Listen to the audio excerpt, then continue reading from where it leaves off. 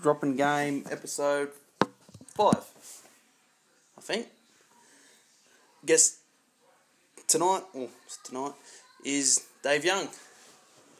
How are you? Yeah, I'm alright. That's good. I asked the obvious question, how'd you get into hunting? I've had a rifle in my hand since I could walk around and carry it, I suppose. So I've been shooting all my life.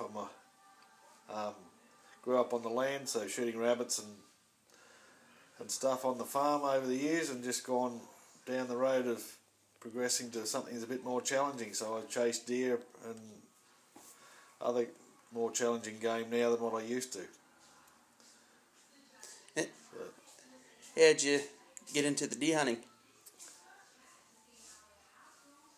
Oh, when I was the last couple of years in my farming, I was friendly with a bloke that was just starting out deer hunting, and I went with him a couple of times, and we spent 2 years chasing sambar before we even saw one, and that was a fair bit of time spent chasing sambar. But yeah, I only lived an hour and a half away from good sambar country in those days, and we started hunting around Corryong, so it sort of led from there. But I didn't actually realise there was many deer in Australia until that moment, so otherwise I'd have been probably on it sooner.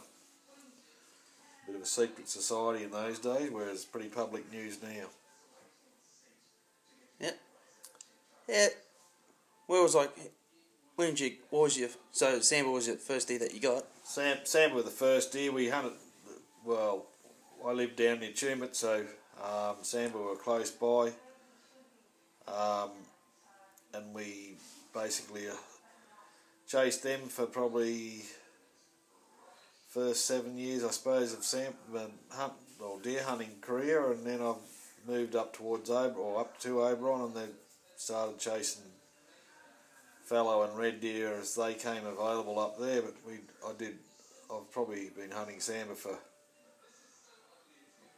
probably about 28 years, and I've done 10 backpack walking hunts into the Wonnangatta and seen lots of animals over the years. But there's a lot more animals around now than there ever was then. It's a lot easier now than it was. But that's basically where I started, and that's why I started hunting sambar, because there was not much else. There was a few pockets of fallow around, but they were pretty sheltered too. You couldn't get to them unless you had access to the right properties. That was pretty hard to get in those days.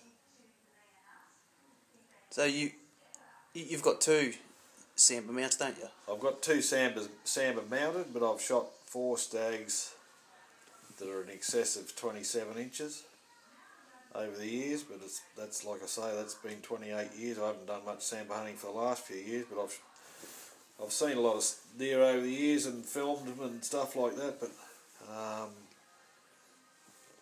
the first one was 2 years of hunting, and then the next one was probably the next season I shot another one. And then it was probably about 4 years before I shot the next stag. But I've shot other deer in the meantime. And then it was probably about, last one was a 30 or 29 incher with a 33 inch spread, and it was probably, it'd be about 10 years ago, I suppose, I shot it. It spread out, long way between each one. Out of 10 years worth of backpack hunting, I've only shot probably 2 deer in that 10 years, but I've seen many in only one good stag and 1 meat animal while we were camped. So we used to just walk 17 kilometres to where we camped, and so we didn't carry too much stuff, but there was plenty of deer to be seen. What was you shooting back then? No, the gun? Yeah. Yeah, I started with a 270, and now I've got a 300 Winchester Magnum, but it's only a CMC. It's nothing fancy, but you don't want to be taking a $2,500 Seiko down there. Not like some people. I learned quickly. Yeah, there's not much blue left on my old sambar rifle. She's got a lot of blackberry scratches on it. She's a walking stick half its life, and then been carried a lot to get shined up. How'd you end up going to New Zealand? Some hunting colleagues, Lewis Reed for one, he was been hunting in New Zealand for many years, and Mike Welsh is another bloke that I went over there with, and we just went tahr hunting one year. I was going to go over, and there was a couple of hiccups in my life that caused me not to go, and then after that I've been going consistently. Started out going tahr hunting on the west coast of New Zealand in the Ballazard country there, and fly in and spend a week hunting and then fly out again.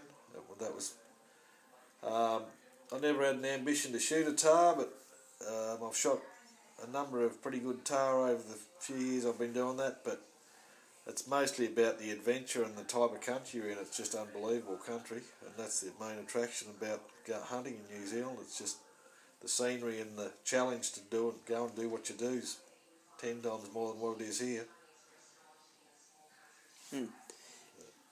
So, was your first red deer that you got in Australia, or? Yeah, the first red deer I shot out in the Oberon area. I've only shot one representative stag in Australia. I've shot a number of, probably 20 red deer, I suppose, in Australia, but I've only one good stag and probably a couple of little spikers, probably for meat.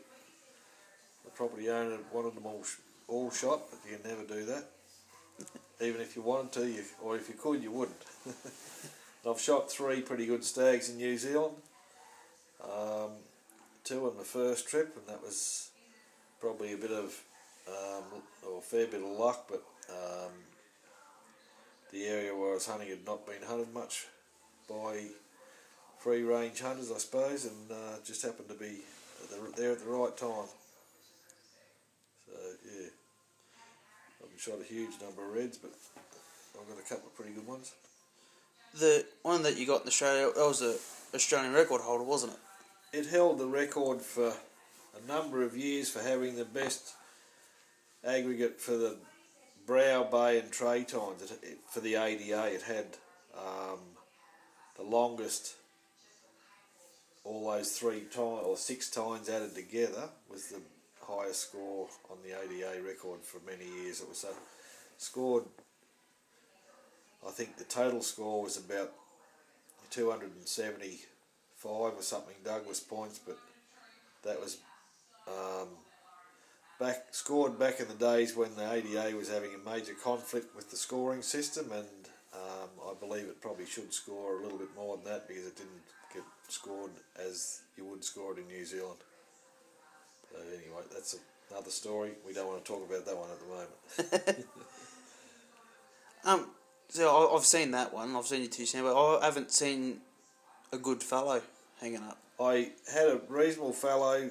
The first fallow buck I shot out at in the Vulcan Forest out from Oberon, and I'd been chasing fallow pretty hard that year, but there was not a lot of deer. That was back when there was not lots of deer around Oberon, and it was after the rut, and I managed to see him out on the edge of a patch of pines, and I nailed him. Had him mounted, and I've shot a couple of others. One pretty good one since then. He's pretty good for this area. He didn't win the club trophy because another guy shot one that was probably another 5 points better score than the one I got, but he'd be around 210 to 15 probably. I can't even remember what he scored now.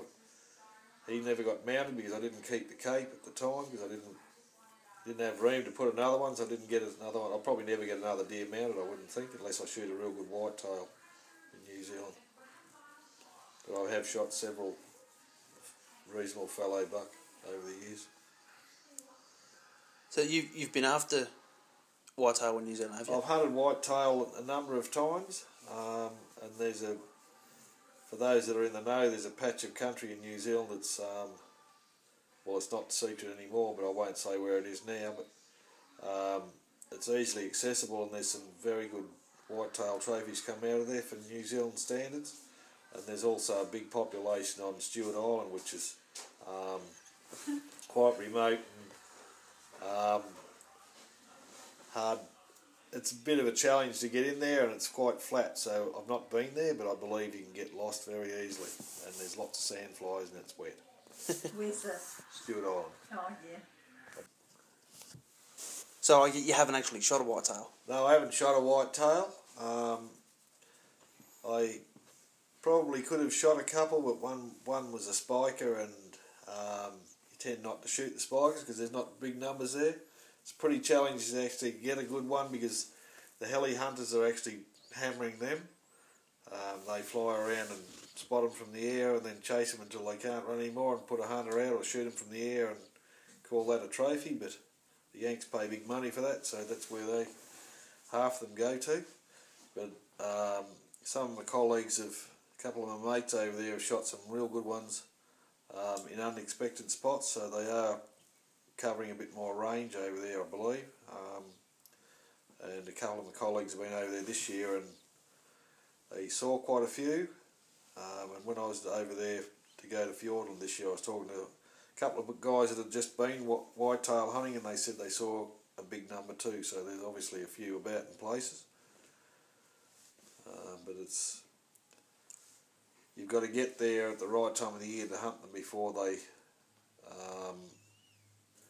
get the helicopters start chasing them too much. They've sort of got a restriction on you've got to shoot them right at the end of their velvet growing stage, otherwise you'll miss out on them because there's that many people chasing them. The big ones are gone before that, or by that time.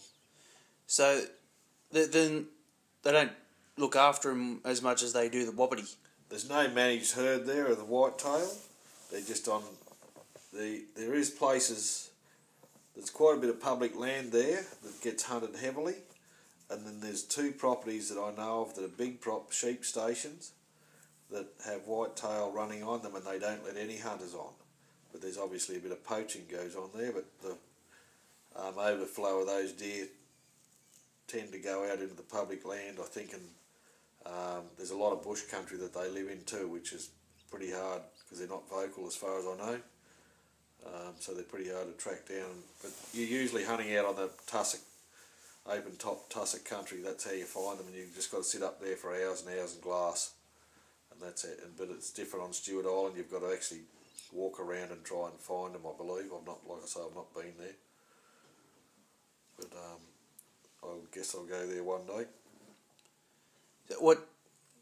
You've been to Fiordland, obviously. I've been to Fiordland twice, chasing wapiti. I was actually working for Chris McCarthy of Lake Hawea hunting safaris. On the first occasion he had 3 clients and I was the cook and camp sort of person, but we got hammered by weather, so we spent 3 days in rain and got the camp wrecked. We saw a couple of animals, but where we were, that was post balloting period, so we were right on the coast, and the fog beat us on the animals that we did see, and we heard a couple bugling, and I was over there for the bugle this year in the 3rd period, and we saw some animals, but it rained for 4 days and it was foggy, so we couldn't see anything that was about the middle of the period, and then everything started to get wet, so we pulled out of there and went tar hunting for a couple of days up near Mount Cook. So that's my experience on Fiordland. But any of the west coast country down that way, south of, I suppose, well, any of the west coast is extremely wet, so it's pretty difficult country to cope with. The rains, they measure the rain in the metres, not by inches. So we flew in one trip to go tar hunting, and I said to the helicopter pilot how much rain there'd been over the last couple of days. He said, half a metre. That's why the rivers are so gravelly. Rains so much. Right. So,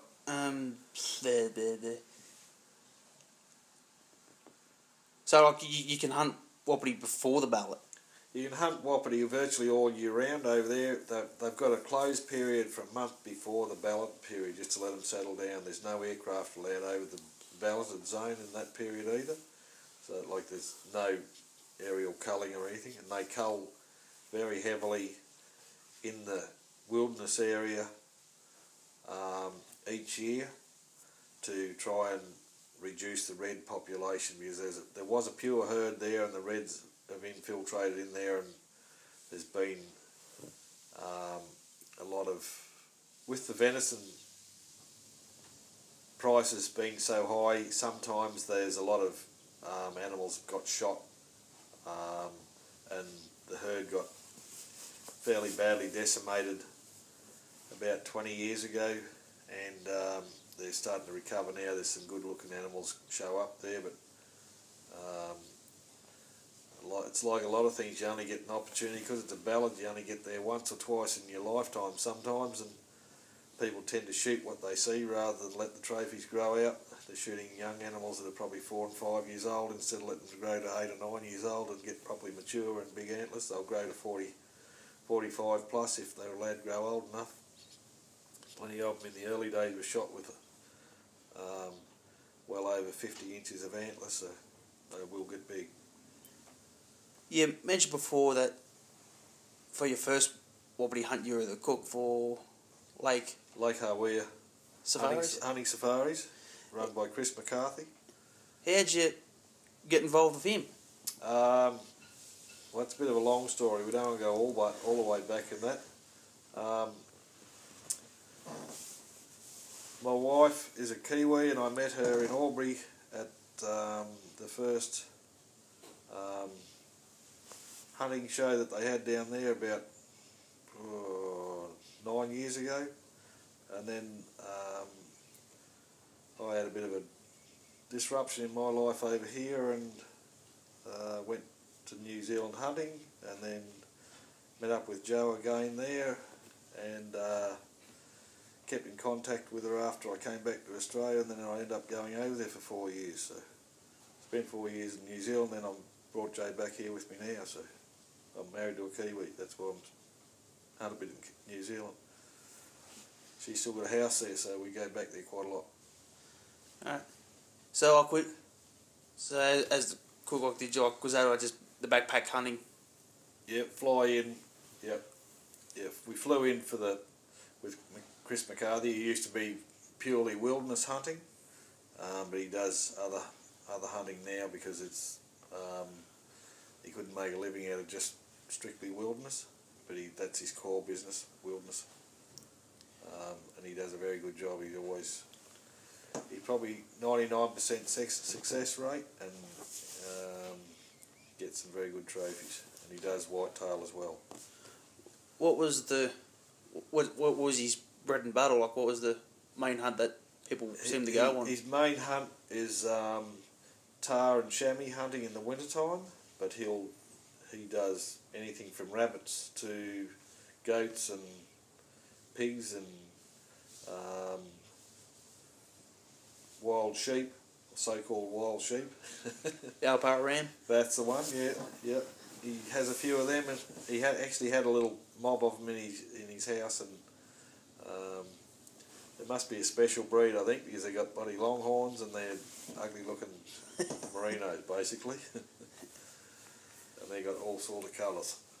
But he gathers a few of them, and he's a man that's had a fair bit of experience around the country. He's shot buffalo, and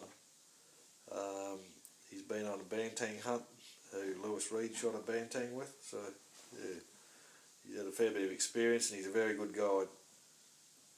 He's got some amazing videos out. Alright. Out of all your buddy ventures, what do you think was your hardest hunt? I'd have to think about that. Probably the tar hunting is the most challenging hunting, because of the conditions. You fly in on a clear day, and then you're flying from the coast up into the edge of the scrub line, so you're on that sort of 1,000-metre line, I suppose. One trip we had in there, well, it's not the only one, we've had a couple of trips we've flown in and had a deluge of rain and just about got washed away, and then it started to snow through the night, and you've had to get out of bed in the night and kick the snow off the tent so it doesn't collapse. And then you get up in the morning and you've got 1/2 metre of snow around your camp. You go hunting that, well, it's bloody cold. If the sun's out, it's not too bad, but it's still cold. But that's when you can actually see the tar a lot easier, because they stand out in the snow a bit better. Otherwise, if they're in the scrub in the rocky areas, they're fairly hard to see. There's a lot of time glassing there with them as well. So you've got to upgrade your gear once you go from Australia to New Zealand and start hunting. Your Australian gear's not up to speed over there. So I'd say the tahr hunting would be my best experiences. I've had some very good experiences sambar hunting, but and also chasing the local deer around here, but that's mostly day tripping the stuff here. But I like to go away for several days if you can. That's where the New Zealand stuff comes in on its own. You can get up there, and it might cost you a bit of money to fly in, but if you get the right pilot or the right operator, it's only $400 in and out, $500. It's pretty cheap going, really. Okay, best hunt then? Yeah. Best hunt? Yeah. Well, I think that'd be the tahr hunt where we had all the snow, and it was an amazing trip. We had a big dump of snow, and I walked in, watched a bull tahr one day for the whole day, and then I planned out I was going to go to it the next day, and got up early and walked across there, and it had been like there was a half a metre of snow. It was pretty dry snow, so you didn't get wet. It just shake off your clothes if you've got it on you. And then I walked across, and I was in the shade all day, so it was like a freezing cold, but it was blowing its head off. It was like a blizzard blowing. Well, it was a blizzard. I've set my video camera up and I'm filming while I shot the animal. And then the cameras, it's made a pretty good bit of footage, and it's focusing on the snow one minute, then the wind stops blowing, so there's no snow blowing because it's actually a clear day. The sun's shining, but I'm in the shadows of the mountain.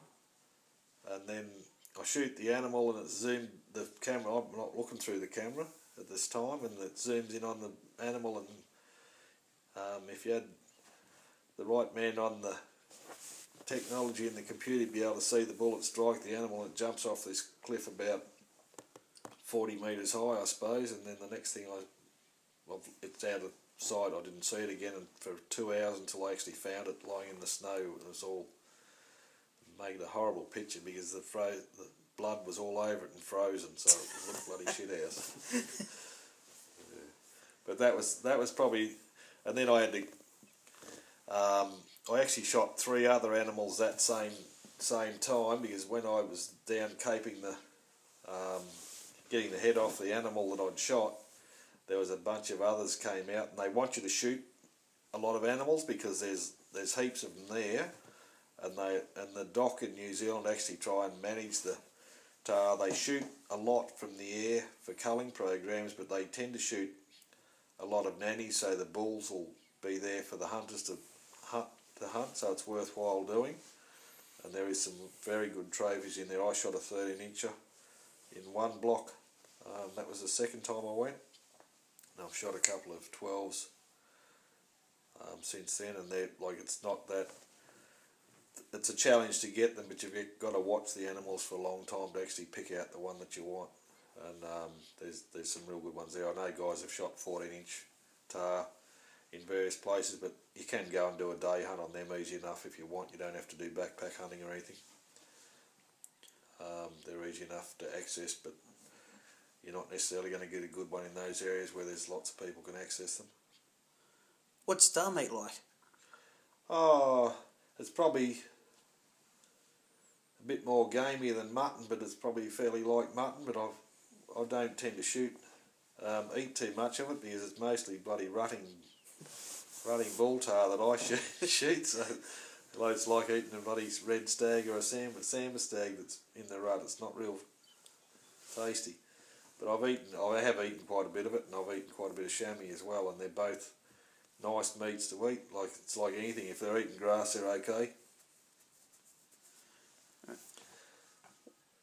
What's your worst hunt? Probably sambar hunting and getting wet. I've done one backpack trip we did a fly camp. There was 3 of us. We had fly camped and went over into the next valley which was quite a walk from the bottom of that valley to get up to there. So there was people hunting it, but not many. And this is before the 03 fires, and we walked in there, and I did shoot a good stag that day. No, that was another, I beg your pardon, no, I think that was another trip. But we walked over the hill and hunted, and then we walked over the hill and started raining about 10 o'clock, and it rained all day, and then we walked back, had to pack up our camp, and then we got back down into the valley floor to go back to our base camp, and because we were riding push bikes around the valley floor to get mobility, and I had a flat tire on my push bike, so I had to wheel it all the way back to camp, which that was about another hour and a half's walk. By that time it's been dark for 2 hours, probably more than that, because we nearly got lost coming down the main ridge until we struck the water and it was going the wrong way, so we had to do a couple of circles the other way to unwind. And then when we got back to camp, one of my mates got back to camp early and got the fire going, so we had some hot food when we got back, which was good. But that was a pretty daunting situation. You know, you get starting to get hypothermic, and if you weren't well prepared, you could perish under those conditions. Yeah. Doesn't sound too fun. Oh, it's part of the game. You can't always have good and bad. I know we've been wet plenty of times sambar hunting, but not as many times in recent years. I don't think it rains as much as it used to. We used to get wet every other weekend, but it doesn't seem to happen these. Not that I go sambar hunting much, but you used to just get wet off the bush because it had rained the day before, I suppose. That was probably half the trouble. Good quality gear now. I had all woolen stuff in those days, but I've got good polar fleece and waterproof jackets and stuff nowadays, so that makes a big difference. Good boots. Is there any specific game animal that you really want to tick off the list? Oh, I don't need that any more to the list that I've shot probably, but sambar hunting is probably my passion, and tahr hunting is good, pretty high on it now. I really like that because of the country, but I really enjoy sambar hunting, stalking.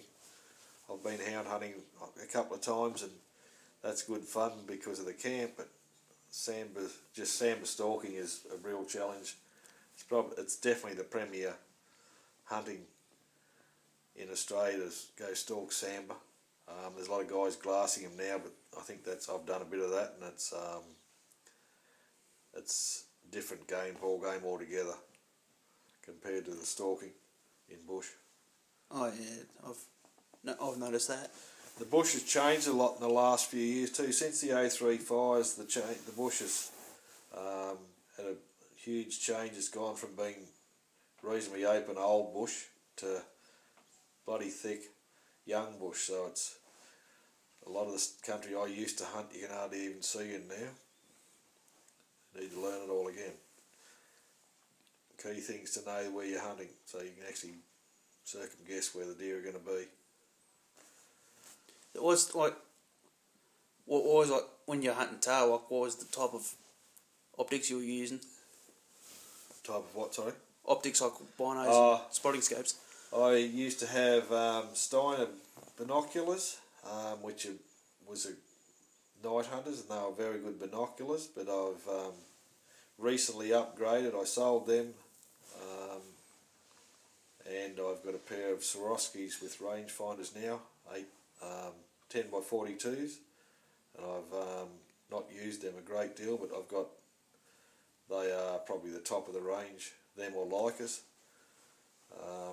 I've used both, and I've got Zeiss scopes on two of my rifles and Leopold on the others, but Zeiss are pretty good optics too, so that's the trouble when you start upgrading from, I had Leopold scopes, and they're a good scope, there's nothing wrong with them at all, but they weren't the top of the range ones, and then you go and buy a top of the range pair of binoculars, and you're hunting that twilight morning and evening, which is the premium time, and all of a sudden you can see something in your binoculars, then you put the rifle up and you can't see it because it's too dark. So then you got to go and buy another escape for your rifle then. Or hunt, don't hunt so late. I think that's not an option. You have to hunt all the time. You have to hunt all the time, yep.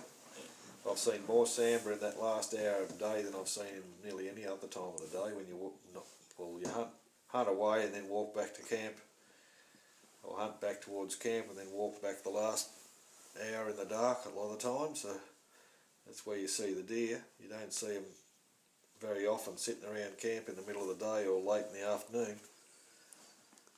That's where my first mistake was when we first used to start hunting sambar. We were back at the hut where we used to stay in by 4 dark, and I think the sambar were only just coming out then. A lot of them. Yeah.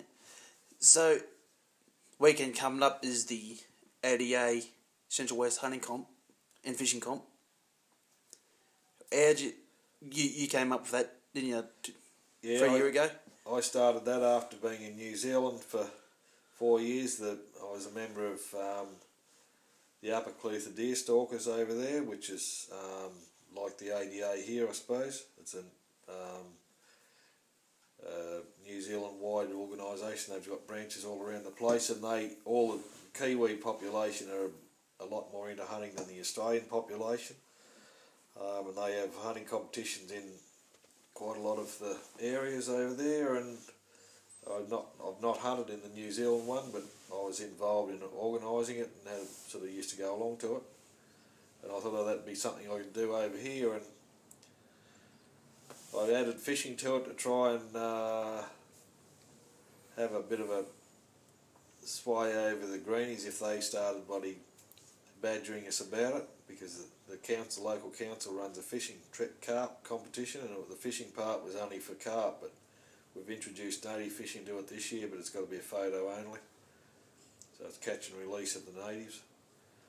But yeah, I sort of brought the idea from New Zealand, and seemed to be going pretty good until this year. We've had a change of dates, and then at the last minute we've had a change of venues as well, so that's probably thrown a bit of a spanner in the works. And we've, like I say, the previous 2 years we've had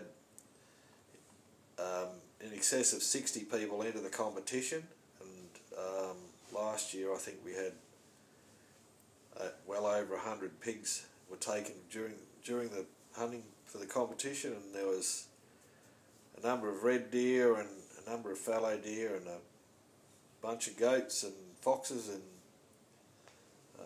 no cats unfortunately, but there's a few rabbits and hares, and I tried to have birds, but there's no bird shooters wanted to shoot starlings or Indian miners and bring in, so that part of it's been a bit of a flop, but anyway, you can only do what you can do. So where's the venue this year? This year venue is going to be at the Forest Reef Hotel, which is over between Orange and Millthorpe. The reason it's over there is because the Farmers Arms pub has closed. I can't see it opening in the foreseeable future at this stage. And I only found out last Monday that it was closed, so it was a bit of a panic to find somewhere else to go. And the ADA was not particularly interested in continuing the hunting competition. If I was to step back, it was just going to fold. And I spoke to the Orange Hunting Club, or the Canobolas Hunting Club, and those guys were keen to have a go at it, so I gave them the opportunity to select a new venue, and that's where they come up with, because the guy that owns the pub's a keen fox shooter and pig chaser, so we've got it out there. It's and hopefully it all goes well this year, because he's keen as anything to have it there and for it to do good, and if we can get it through this year, I think the Orange guys will do a good job with it. They're a pretty enthusiastic bunch. And what's the dates for it? The date is this coming weekend, so it's start hunting on the 7th, and then you need to be registered by the 7th, or you can still register on the evening of the Thursday of the 7th, and I'll probably take registrations again on the Friday the 7th in the evening from say 6 o'clock at the Family Hotel, That's where I'm planning to go and just sit there at a table and do it. And the weigh-in will be at the Forest Reef Hotel on from 11 till 1 on Sunday the 9th. And there's a substantial prize pool. I haven't tallied up all the prizes at this stage, but I did advertise of $3,000 worth, but I don't know whether there'll be quite that much at this stage, but it's going to be close to that. What are the categories for? Categories, we got the heaviest pig, the heaviest boar at least, the best 4 pigs, which is last year I think there was a total of 280 kilos or something for the best 4 pigs, which was a pretty good average for the 4 pigs. Heaviest fallow doe we've got this year, and the heaviest red doe hind. Goats, there's one for the heaviest goat, I think. I haven't got the list in front of me, but there's about 12 different prize categories. The best bag, so if an individual goes out and shoots a deer and a pig and a goat and a couple of rabbits and a couple of foxes, well, he'd probably win a prize because he's going to have the best, what you'd class as the best bag. And then there's team events. You can have a team of up to 4 and just go as an individual if you want. And it's $30 a head to enter. And you can have juniors in there and they're $10 a head. So if you've got a junior in your team, you can only have 3 adults. And there's a radius of 200 kilometres around the Bathurst area. So now we've moved to Orange, I suppose it's still 200 kilometres, but that's what I put in. There was a couple of people last year went and hunted out on the sorghum country and brought pigs back that were probably a little bit heavier than the average because of the good food that they'd got out on the sorghum. So they're probably 400 kilometres away. Thinking outside the box. Hey? They were thinking outside the box. That's right, yeah.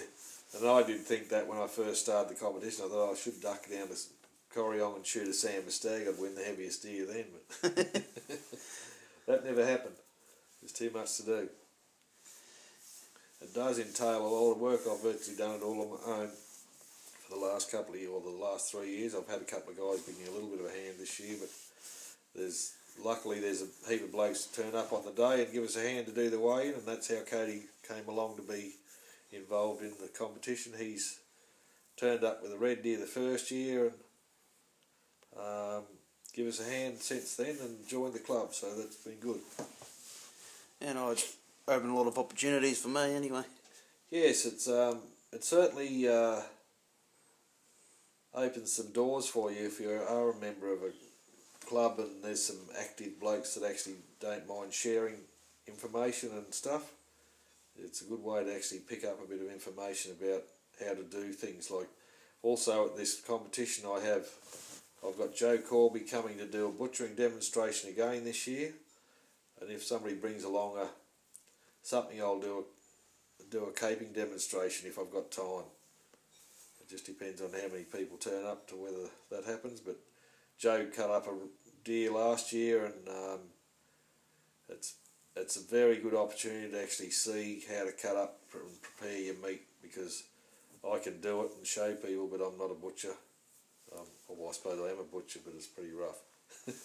I make a real butcher's job of it. And not only that, it's also a very good social event. Absolutely, yeah. There's the boys. It's about getting everybody together and becoming a community of hunters rather than just a bunch of individuals. Because most of my hunting time has been on my own or with 1 or 2 other blokes, and I think unfortunately that's the life of probably the deer hunter, and a lot of blokes. If you go fox whistling or something like that, you tend to do that on your own, or with one person. Whereas I think, for us to keep hunting as a sport to pursue into the future, we need to actually all be working in the same direction. It's one way of banding everybody together and having a common interest so that we can all be pulling in the same direction. At this stage we have groups like the ADA pulling one way and then the SSAA pulling another way, so it doesn't actually work very well when you've got a bunch of idiots trying to stop us from having firearms. Yeah, no. Makes it a bit hard when everyone's against each other, but hunters should be supporting hunters no matter what your method is, whether it's archery or with dogs or... That's dead right, yeah. And you, after living in New Zealand for 4 years, you see a different culture. Like the Kiwis are basically the same makeup as what we are. They've mostly come from England and Ireland and Scotland, that part of the world, in their original days, and their culture is so focused around, especially in smaller town, the rural community is focused around hunting. Everybody goes hunting, or they know somebody that's hunter, and they all eat wild shot food.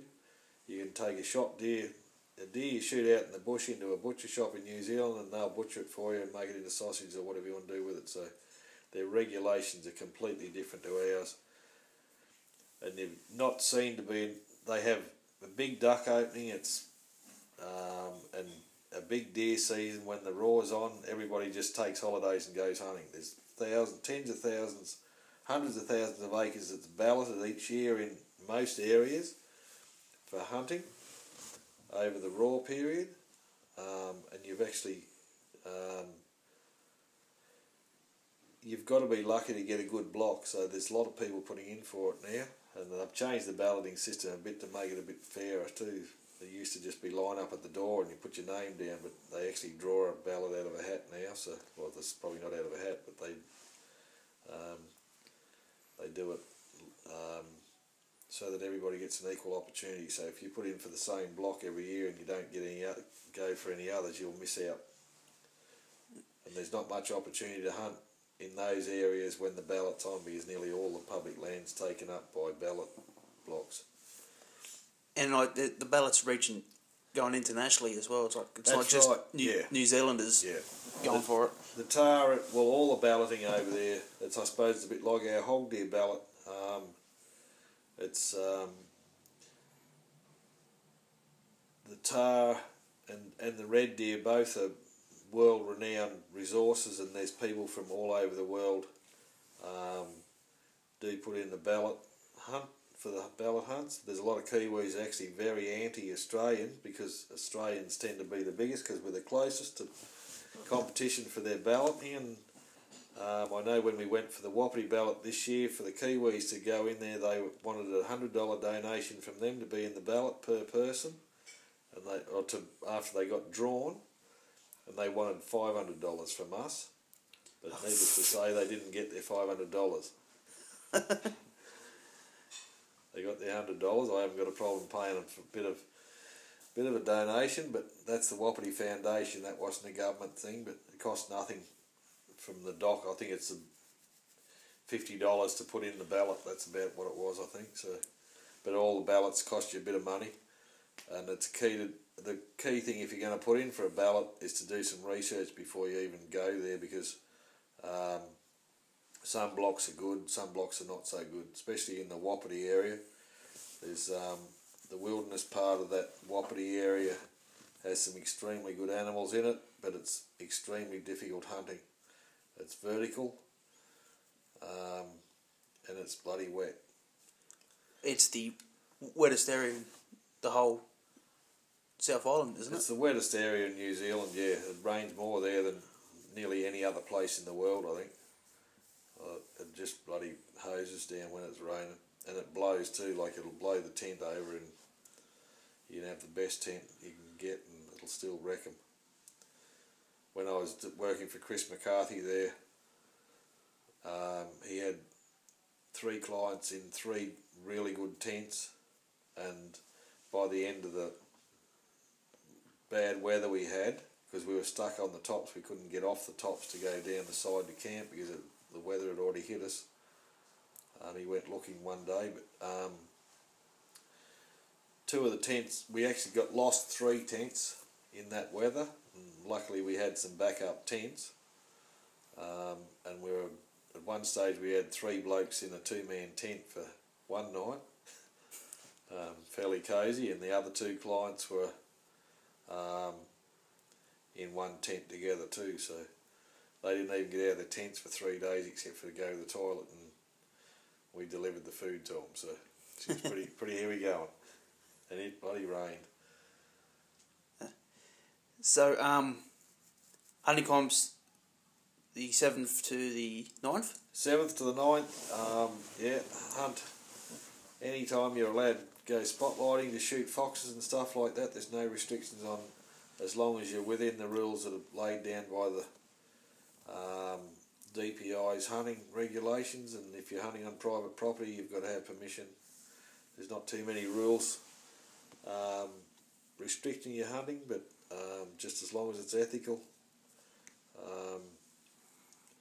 and it's, well, fair chase I suppose you call it. So yeah, there's there's 7th till the 9th, and I'd encourage people to go in it because it's a bloody good weekend. And if people wanted to find more information, they can look at the Facebook page, can't they? There's a Facebook page, they can see it on there and contact me through Facebook. Or if they've seen some paperwork around the place, there's an email address on there which is huntandfishcomp@gmail.com, and that'll get to me. I check that a couple of times a day. And then you can register also at the Family Hotel on Thursday and Friday nights. I'll put all links up on my social media, on that'll be good. Instagram and Facebook. And if you don't have the time to compete, I highly encourage people to come out and check out the weigh-in, at least meet other people and check out the big boars that the doggers will surely bring in. Yeah, it's a good day. When the first year we had it, there was some guys drove up all the way from Penrith. They'd heard about it. They didn't actually enter the competition, but they drove all the way up from Penrith to check out the weigh-in. And I think they were pretty impressed with what was there. There was probably 60 pigs hanging up at that stage. Yeah, so one red and one fallow. We were lucky to get it. We call ourselves a deer hunting club, and we don't even shoot too many deer. And that's why there's so many about. We need to be shooting more. Yep. Any concluding thoughts or advice you'd like to give folks? Just, if you're going shooting, make sure you're shooting it. Confirm your target before you pull the trigger. That's all I can say. I know of a few people. One of my best mates' son was shot in a hunting accident, so just be safe. Yep. Righto. Dave Young, thank you for coming on. You're very welcome. Yep. Hope everybody enjoys what I've had to say. Well, I did. Yep. Catch you next time. Yep.